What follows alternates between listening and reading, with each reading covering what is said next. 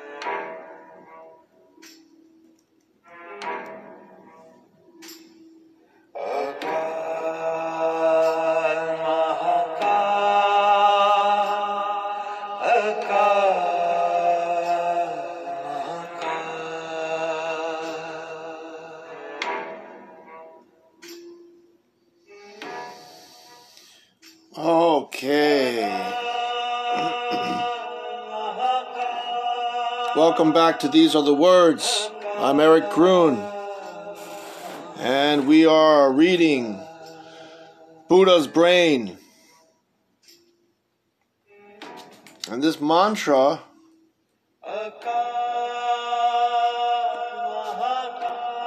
in case you don't know what they're saying, is Akal Mahakala. Akal Mahakal mantra. 30 Days of Chants, Season 2, Day 9. Mantra meditation music by Meditative Mind. Akal Mahakal mantra. You can find it on YouTube. Okay. Akal.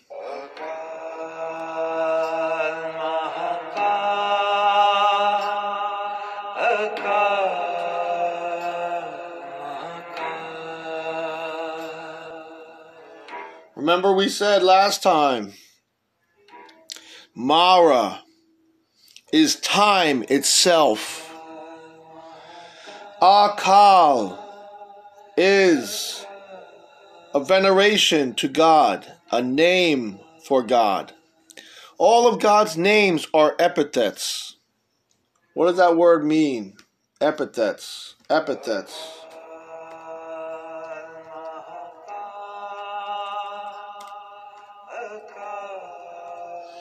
Epithets. An adjective or descriptive phrase expressing a quality characteristic of the person or thing mentioned. A nickname, by name, title, name, label, tag, sobriquet. That is, those are synonyms for epithet. Okay? That is why the Jewish people call God Hashem. And the rest of the world calls Hashem God.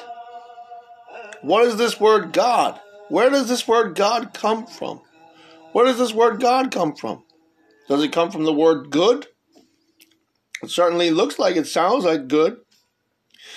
But I really don't know actually. But the term God, it's hard pressed to find out where the term God comes from.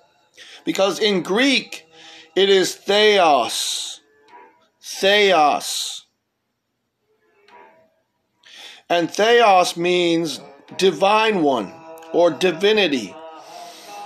In Sanskrit, it is deva or divya.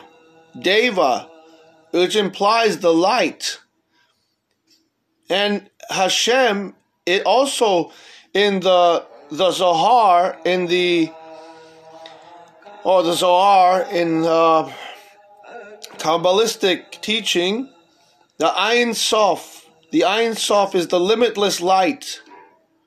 Okay? We don't know what God's form is. And so God is formless. God is formless. God is a spirit. God is a spirit. He is formless. So light is the next best form that we can attribute to God. So luz or lux or luz is a form of God and also another epithet of God, which is a Latin word for light. What is the Latin word for light? Let's look it up. What is the Latin word? Word for light. Lux. L-U-X. Lux. Okay? So, if Mara is the being of time and space, the being, the demiurge of samsara, the demiurge of darkness, the king of all the demons, Maya, Mara. Akal is the epithet for God, the transcendental one, the one who is beyond all forms. And so the timeless being, Hashem, is talking about in the Jewish religion. When they say Hashem, it means the name. The Shem, name, the Hashem. I think it's like that. Hashem, the name.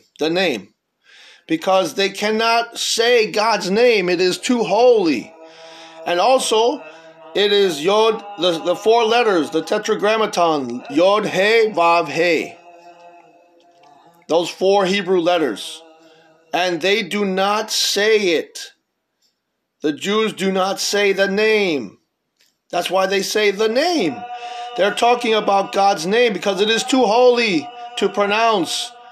It's not that they can't say the Hebrew letters. They can say the Hebrew letters. They're able to say the Hebrew letters. It's not going to offend God. It's not taking God's name in vain if they say the Hebrew letters. They say Hebrew letters all the time. They say the letter Yod. They say the letter Hey. They say the letter Vav. They say the letter Hey. Again, they repeat the Hebrew letters all the time. And they make words with the Hebrew letters because it is their language. But the tetragrammaton, the four letters, and that is to say that Moses understood it as I am that I am. I am that one. You know, I am that I am. But it means that God, He did not tell Moses his name. That's why they say the name. If it was the tradition in the Jewish religion that God said, you could say my name is Jack. You can say my name anytime you want to say my name. Because the surrounding nations, and I'm going to preach a little bit right now, because this is the spirit that I'm in. And this pertains to Buddhism, believe it or not. The surrounding nations had names for all their gods, and they took their names very lightly. They took, they were saying, oh, the name of this god is El, and the name of this god is Baal, and the name of this god is Ishtar, and the name of this god is Isis, and the name of this god is Horus, and the name of this god is, and the same thing, like the story in Genesis of Adam and Eve. Adam was responsible for naming all the animals, but they understand that there's something separate from the animal kingdom, the material world. That is the spiritual world.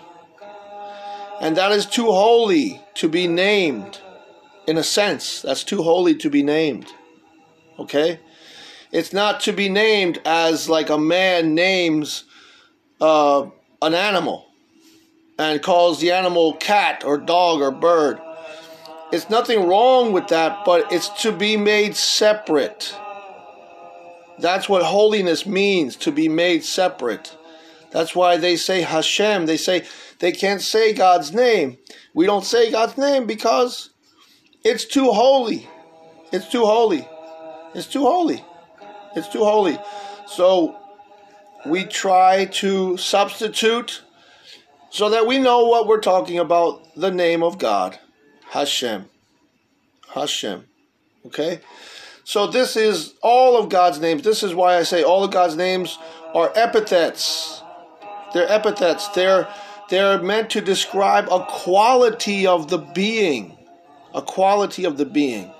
So Akal is a Sanskrit word that means the timeless being. And it makes sense because the name that was revealed to Moses is describing, it's saying that he is the absolute. He is the Almighty. He is the absolute.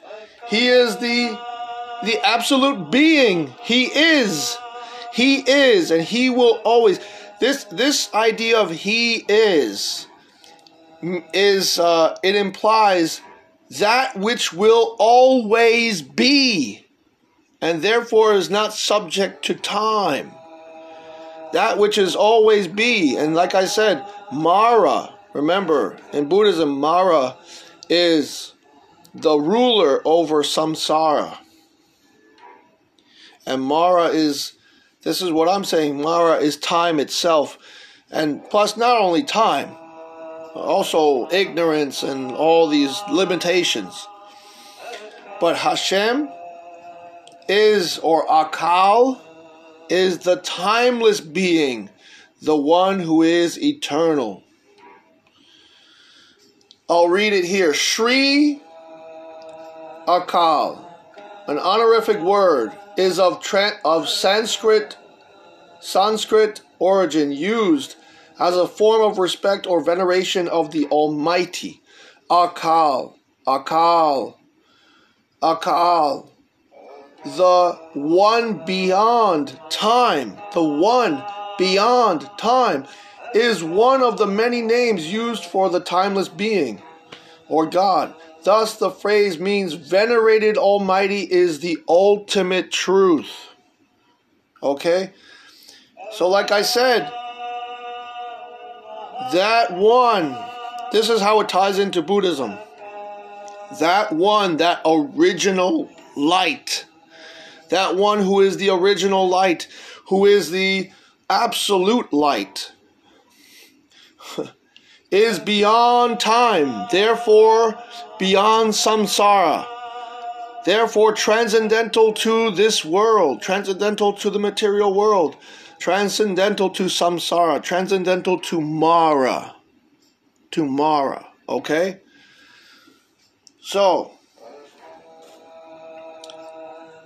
I just happened by chance to find this mantra, and it fits in perfectly, okay, with what we're doing, with what we're reading. We are, as humans, we're shaped. We can be shaped. We can be formed. We're like what's it called? Let me look up the word. Malleable. Malleable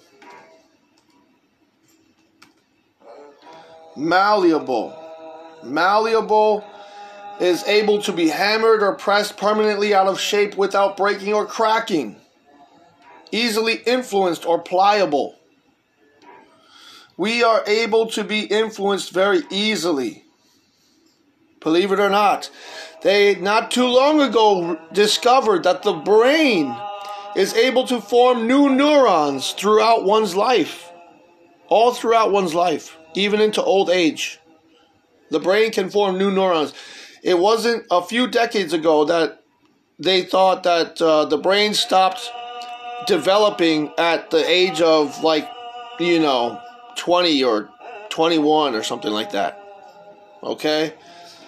So the brain is malleable. It's able to be shaped and reshaped again. And that's why it's important. That is what the Buddha teaches. The Buddha could have just reached enlightenment and not talked to anyone. He could have just went around and did anything. He could have just done anything. But what he did was he allowed people to follow him, and he shared with others what he had to say. Okay? Okay. So I'm going to read the next pair in the Dhammapada. In the Dhammapada, the Buddha's path of wisdom.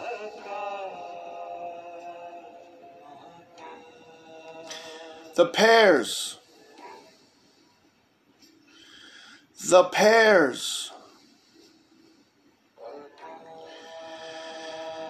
Okay.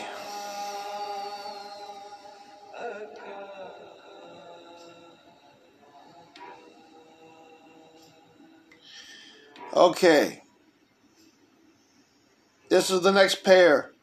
Just as rain breaks through an ill-thatched house, an ill-built house, or an ill-locked or badly locked up. For example, I have shutters around the windows of where I live. And this is an ill-thatched house means, it's an old way of saying a place that's not very well guarded or protected. Not very well built. Just as rain breaks through an ill-thatched house. Imagine rain can break through that kind of a house. Okay? So passion penetrates an undeveloped. mind. You see, in Catholic teaching, the understanding of sin is really the passions that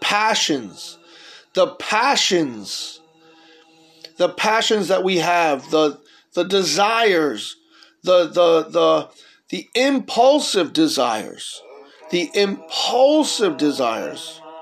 and even deep.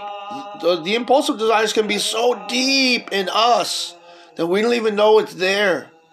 And then something happens, like, for instance, let's take an example. We win the lottery, and all of a sudden, we have $10 million, and we're like, oh my God. All of a sudden, we spend it on a giant mansion, fill the mansion with all expensive furniture that we never had before, get all kinds of expensive clothes and jewelry, and we buy a yacht, and we buy a helicopter even, and then we're only down to maybe a few $100,000, and we're only having a few $100,000 to try to maintain $10 million of stuff. Okay? That's because not because we never learned how to manage money. We were doing fine before we won the lottery. We had a job, we had a steady job that was just paying, maybe twice as much as minimum wage. And we were saving some money, and we had enough money for the apartment, and we had nice furniture, but it wasn't expensive. And we had nice clothes, but they weren't too expensive. But we had some things, we had very nice things. And it's like we were living good, we were living comfortable, and we had a job, and we had, we were happy.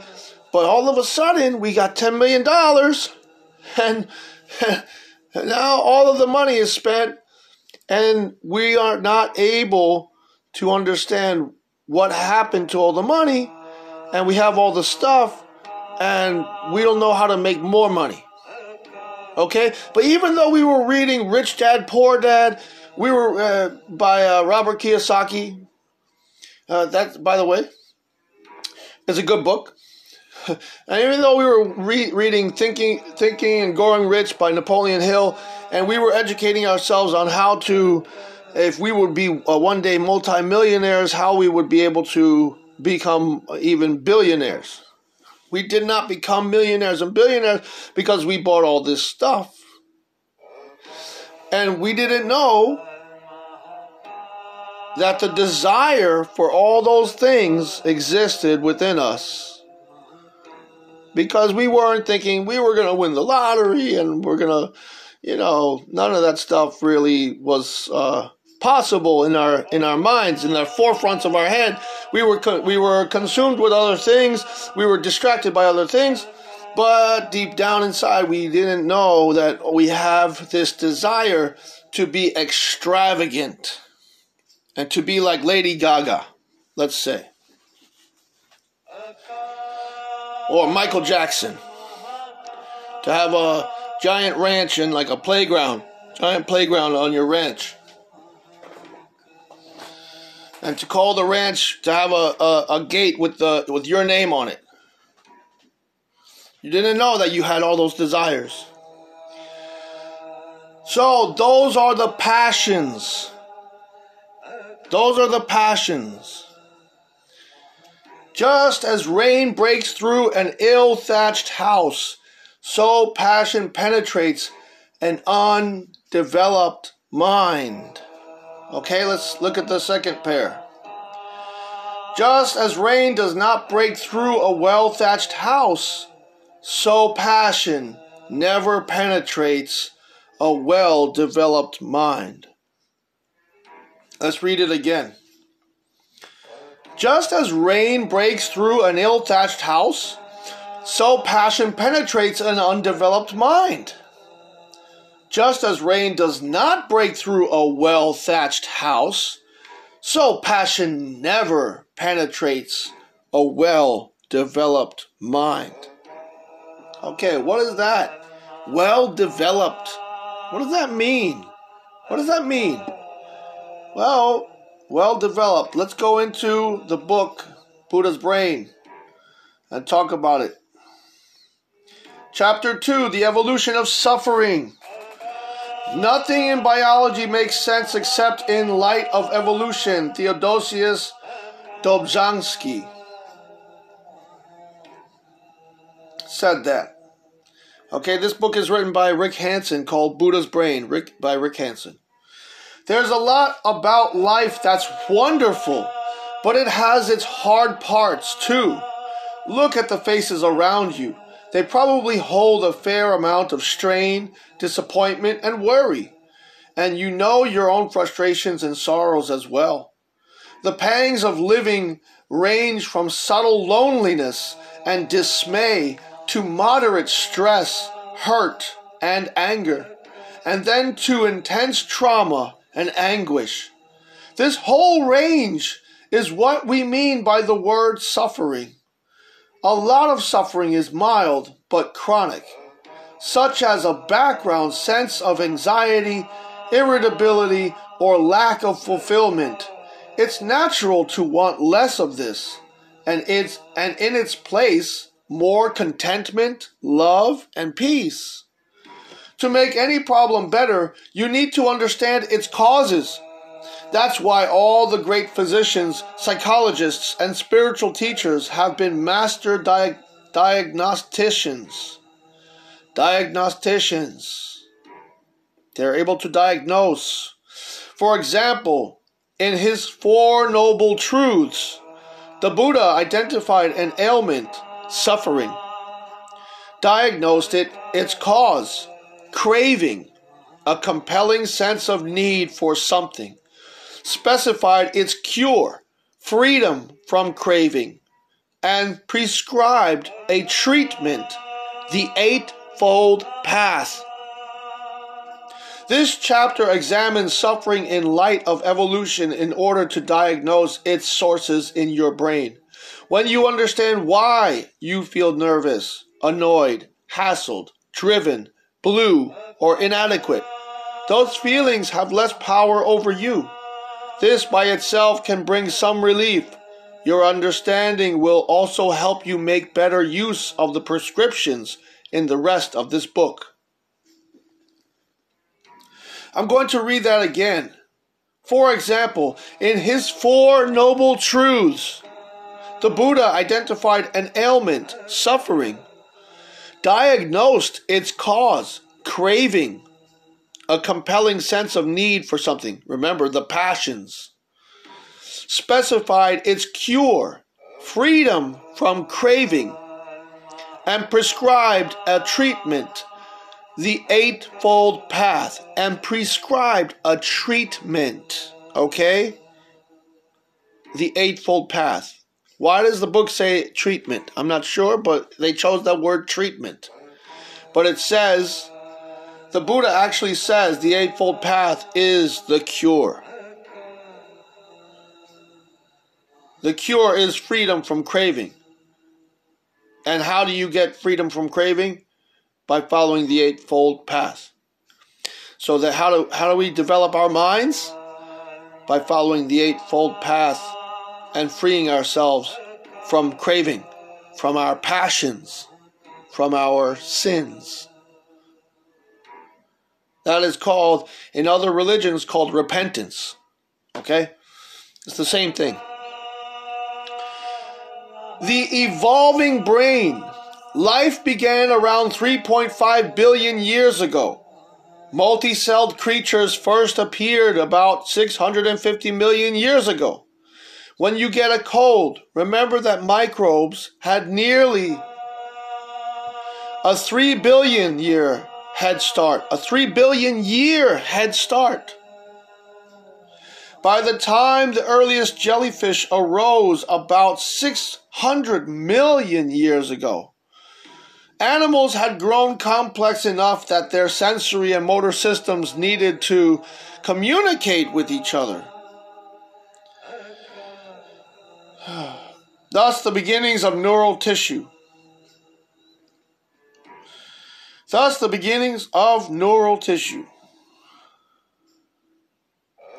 As animals evolved, Jesus, thank you, Lord. Sorry, just dealing with something I'm thinking about. No worries. As animals evolved, so did their nervous systems, which slowly developed a central headquarters in the form of a brain. Evolution builds on pre-existing capabilities. Life's progression can be seen inside your own brain in terms of what Paul MacLean, 1990, referred to as the reptilian, paleomammalian, and neomammalian levels of development. All figures are somewhat inexact and for illustrative purposes only. Cortical tissues that are relatively recent, complex, conceptualizing, slow, and motivationally diffuse, sit atop subcortical and brainstem structures that are ancient, simplistic, concrete, fast, and motivationally intense. The subcortical region lies in the center of your brain, beneath the cortex and on top of the brainstem. The brainstem roughly corresponds to the reptilian brain, seen in Figure 2. There's a figure, a drawing. As you go through your day, there's a kind of lizard, squirrel, monkey brain in your head, shaping your reactions from the bottom up. Okay? The brain stem is in the center part of your brain. It is called the reptilian brain. I don't know why it's called the reptilian brain, because geneticists and anthropologists and evolutionists have decided that the brain has developed in 3 stages, because there are 3 sections of this brain, the human brain.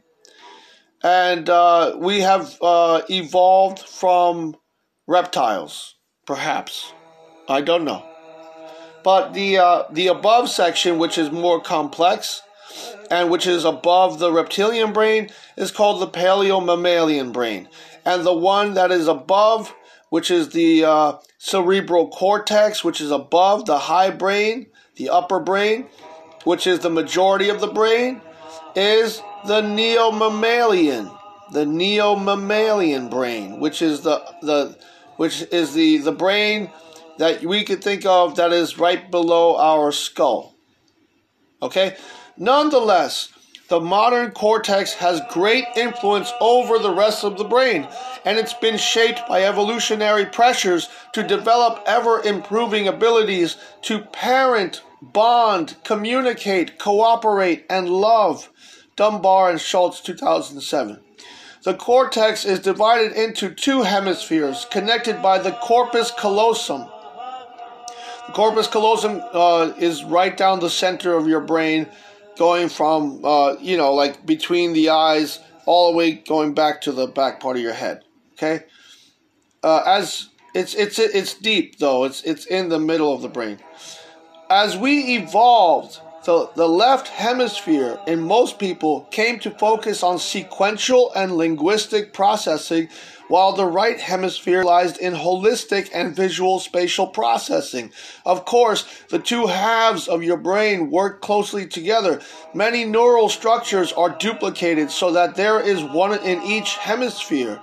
Nonetheless, the usual convention is to refer to a structure in the singular. As an example, the hippocampus, rather than the hippocampuses. It's just the hippocampus, okay? 3 survival strategies.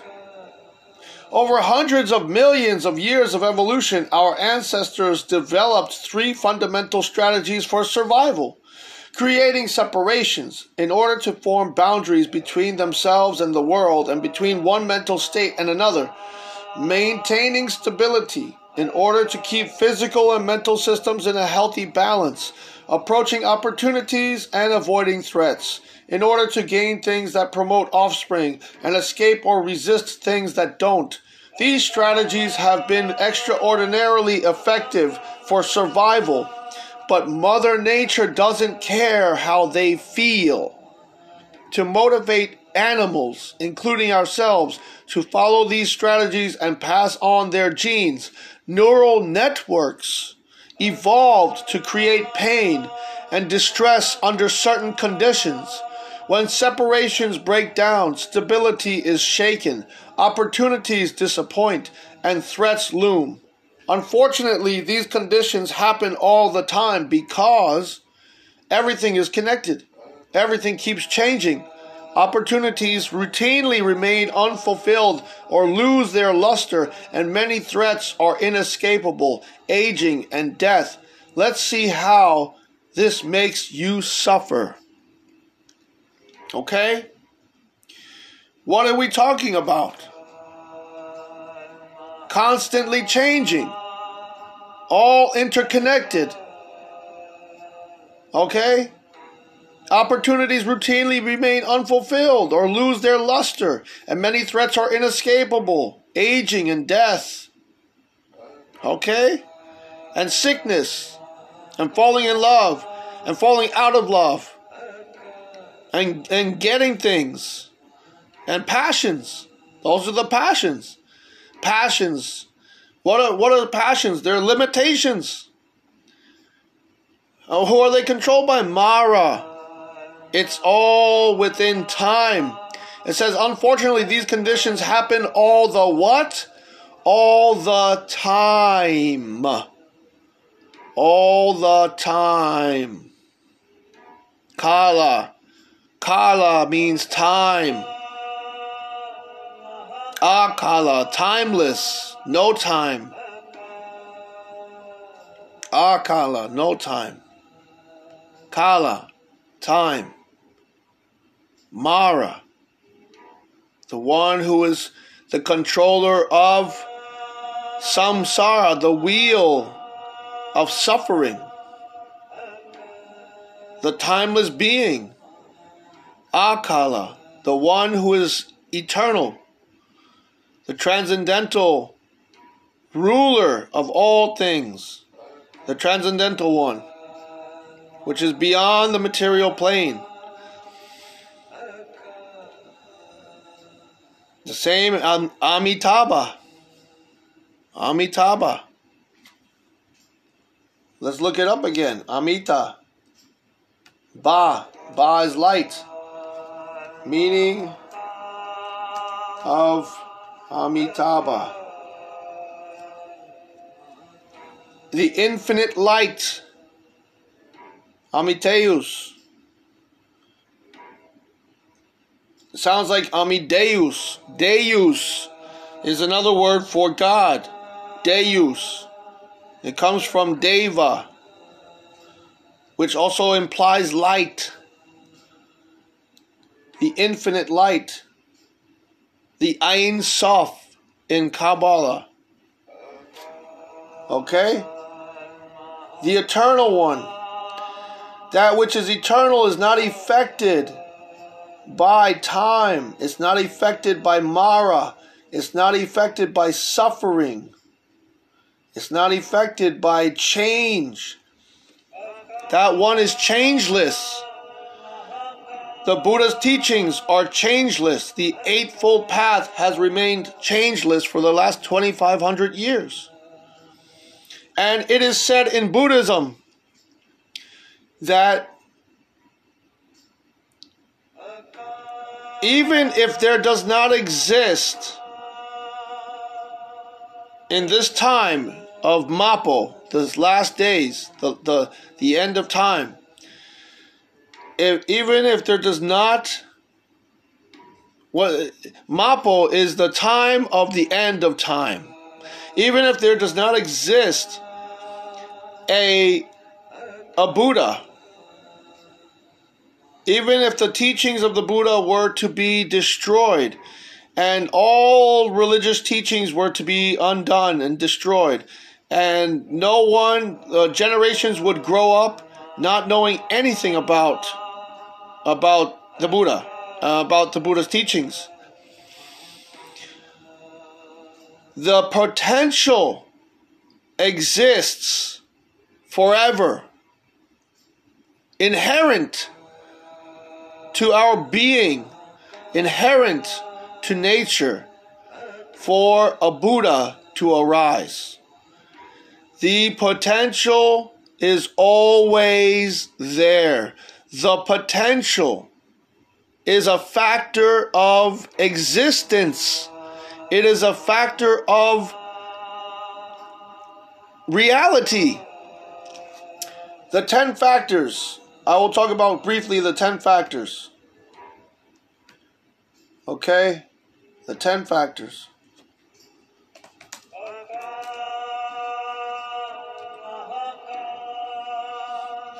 The reality consists of appearance, nature, entity, power, influence, internal cause, relation, latent effect, manifest effect, and their consistency from beginning to end. From their consistency from beginning to end. The infinite light, Amitabha, the causeless one, the absolute one, the one which no one can speak of. Scientists tried to go back to the beginning of the Big Bang, and they get to what? Something like 10 to the 15th million trillion, like whatever, power, just some kind of ridiculous number. They can go back so far with their calculations. And not even that is said to be the beginning. Not even that is said to be the beginning of the universe. It is not the beginning of the universe. The scientists now, they have a theory called inflation. They call it's an infinite inflation that has always been happening. And then the Big Bang happened out of the infinite inflation. It's just mind-boggling, because scientists cannot, with the mathematics, They come to absolute no thing. They come to absolute zero, absolute no thing, nothing. So that is called the beginning. There is the beginning, and there is an end. But how can infinite light or a timeless being exist within a beginning and an end? And yet, that one does. That one does exist within the beginning and the end. And also transcendent. Transcendent to that beginning and end. So that one exists within samsara because the Buddha came to the full realization of enlightenment that he was interconnected with all things. He was one with all things and transcendental to all things.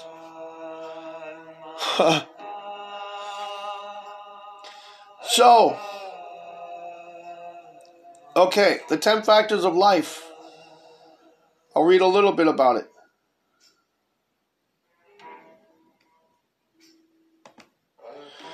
In many teachings of Buddhism, the Buddha is presented as a being whose abilities and wisdom far surpass that of ordinary people. The Lotus Sutra, however, completely overturns this perception, clarifying that ordinary people inherently possess the same qualities as the Buddha and are equal in their capacity to manifest life's most profound and positive qualities.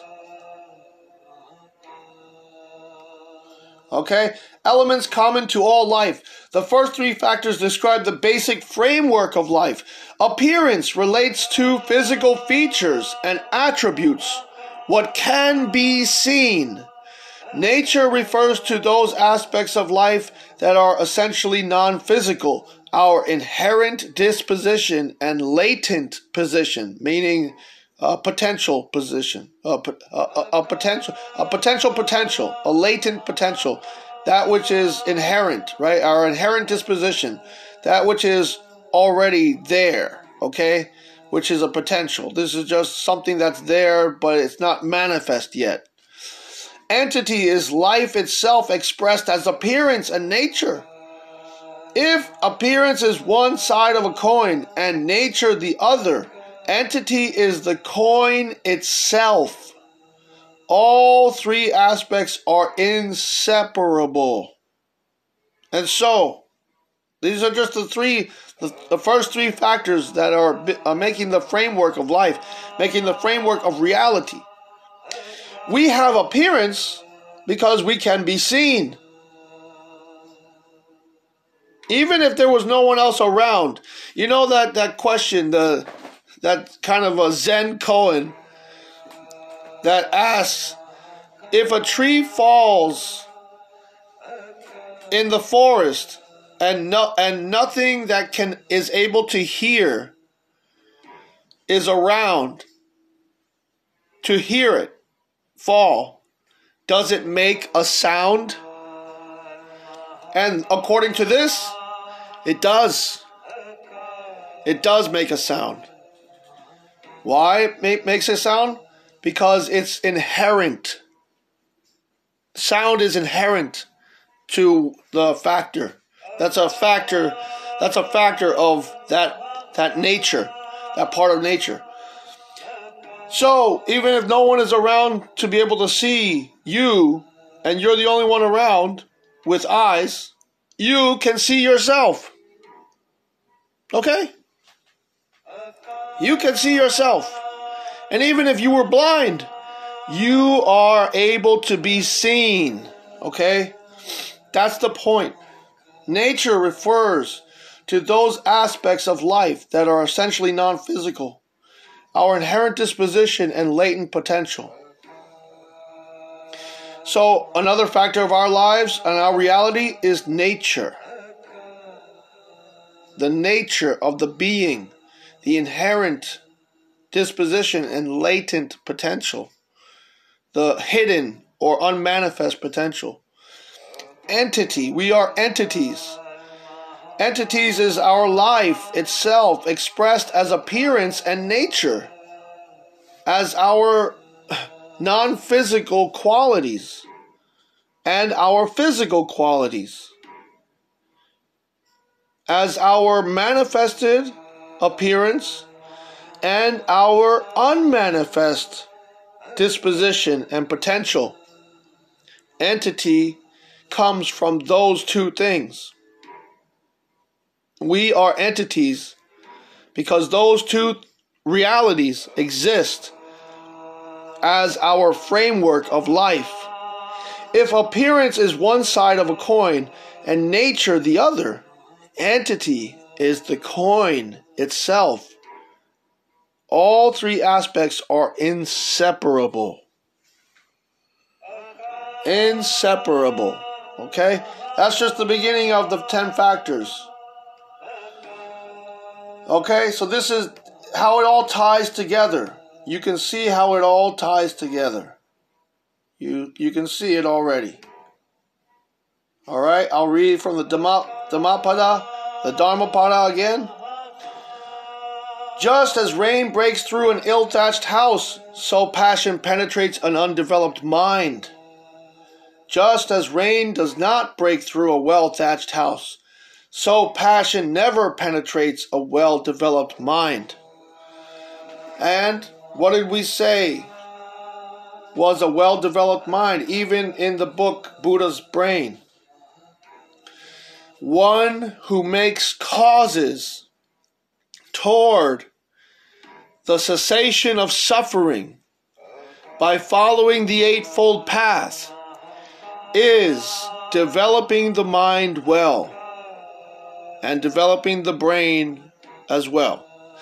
The brain is able to be shaped and reshaped throughout our lives. So this is why Shakyamuni Buddha was able to reach enlightenment even when he was coming to in his late 20s. I think he reached enlightenment. Let me see. Let's look it up. When did Shakyamuni Buddha?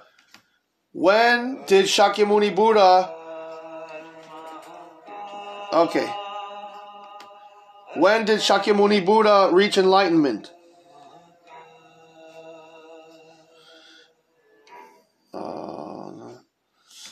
How old was the Buddha when he reached enlightenment?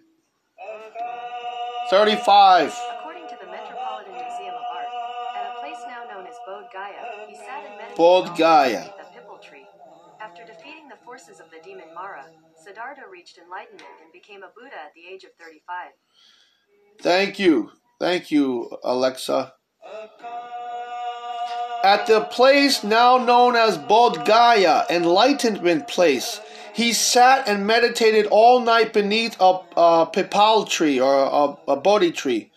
After defeating the forces of the demon Mara, Siddhartha reached enlightenment and became a Buddha at the age of 35. An enlightened one at the age of 35. So, don't let anyone tell you that, oh, you finished developing when you're 25 years old. So how did the Buddha become enlightened at 35? Okay, so we'll go back to the book, The Buddha's Brain. The mind and the brain are one. They are one, just like appearance, nature, and entity. The three factors, the one coin, two sides, and the coin itself, making three things that exist in one. Okay? Alright, thank you so much for listening, my friends. Thank you so much. Peace be with you. Salam alaikum. And peace out. Good night.